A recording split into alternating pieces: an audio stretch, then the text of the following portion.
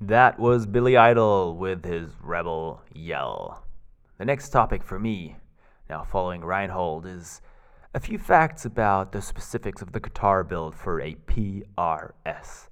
So, the first thing you'll notice, a PRS looks like the Strat and a Les Paul had a love child. That's what I think. It's the hybrid between these two iconic guitar styles, and I think to me, in a way, they combine the best of both worlds with a double cutaway body, and there's a contoured body shape of the Strat that's included, but it's combined with kind of the set neck joint and side headstock design. Overall, I think, kind of like a good compromise, you know? So I don't think it stands out. It's not like the Harley Davidson Les Paul design. It's not like the Ferrari Strat design. It's kind of like somewhere in the middle. And I think one really important point about all PRS guitars is that generally their quality of production is really, really high. Most guitars use mahogany as a wood type, and mahogany is kind of this wood style that's often chosen for single cut guitars because it's neutral and it's powerful. It really brings out the best tone, and again, it's kind of this compromise, a really good compromise.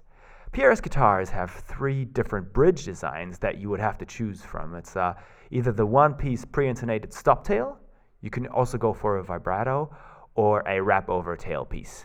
So I guess three good options for you to pick from.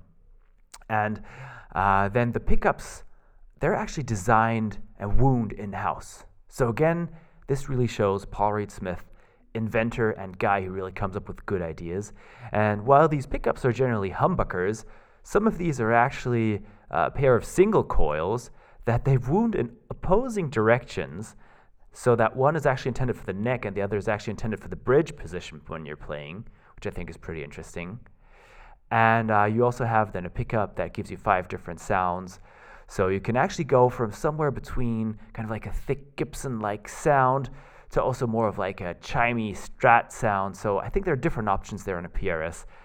So again, to me, it's kind of like this really good middle ground between the classic styles.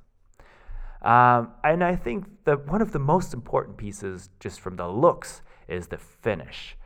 And this is by many considered as a real feature of PRS guitars. And actually, some people say that if the producers see even the slightest imperfection while doing their final quality check of the guitar, they're actually just going to discard it. It's kind of this weird translucent mirror-like gloss finish, but it can look pretty nice if you ask me.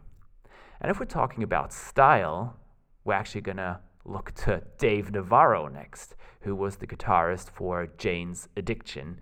And he didn't have one of those kind of like grainy guitar styles. He had a pretty cool one. He had a white body guitar with gold parts, so Style 101. And that's actually also what I think of when I think about Dave Navarro.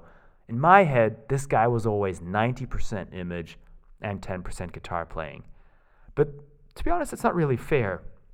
So here's a list of acts that he played in: Jane's Addiction, Red Hot Chili Peppers, Marilyn Manson, Guns N' Roses, Nine Inch Nails, Alanis Morissette, and more.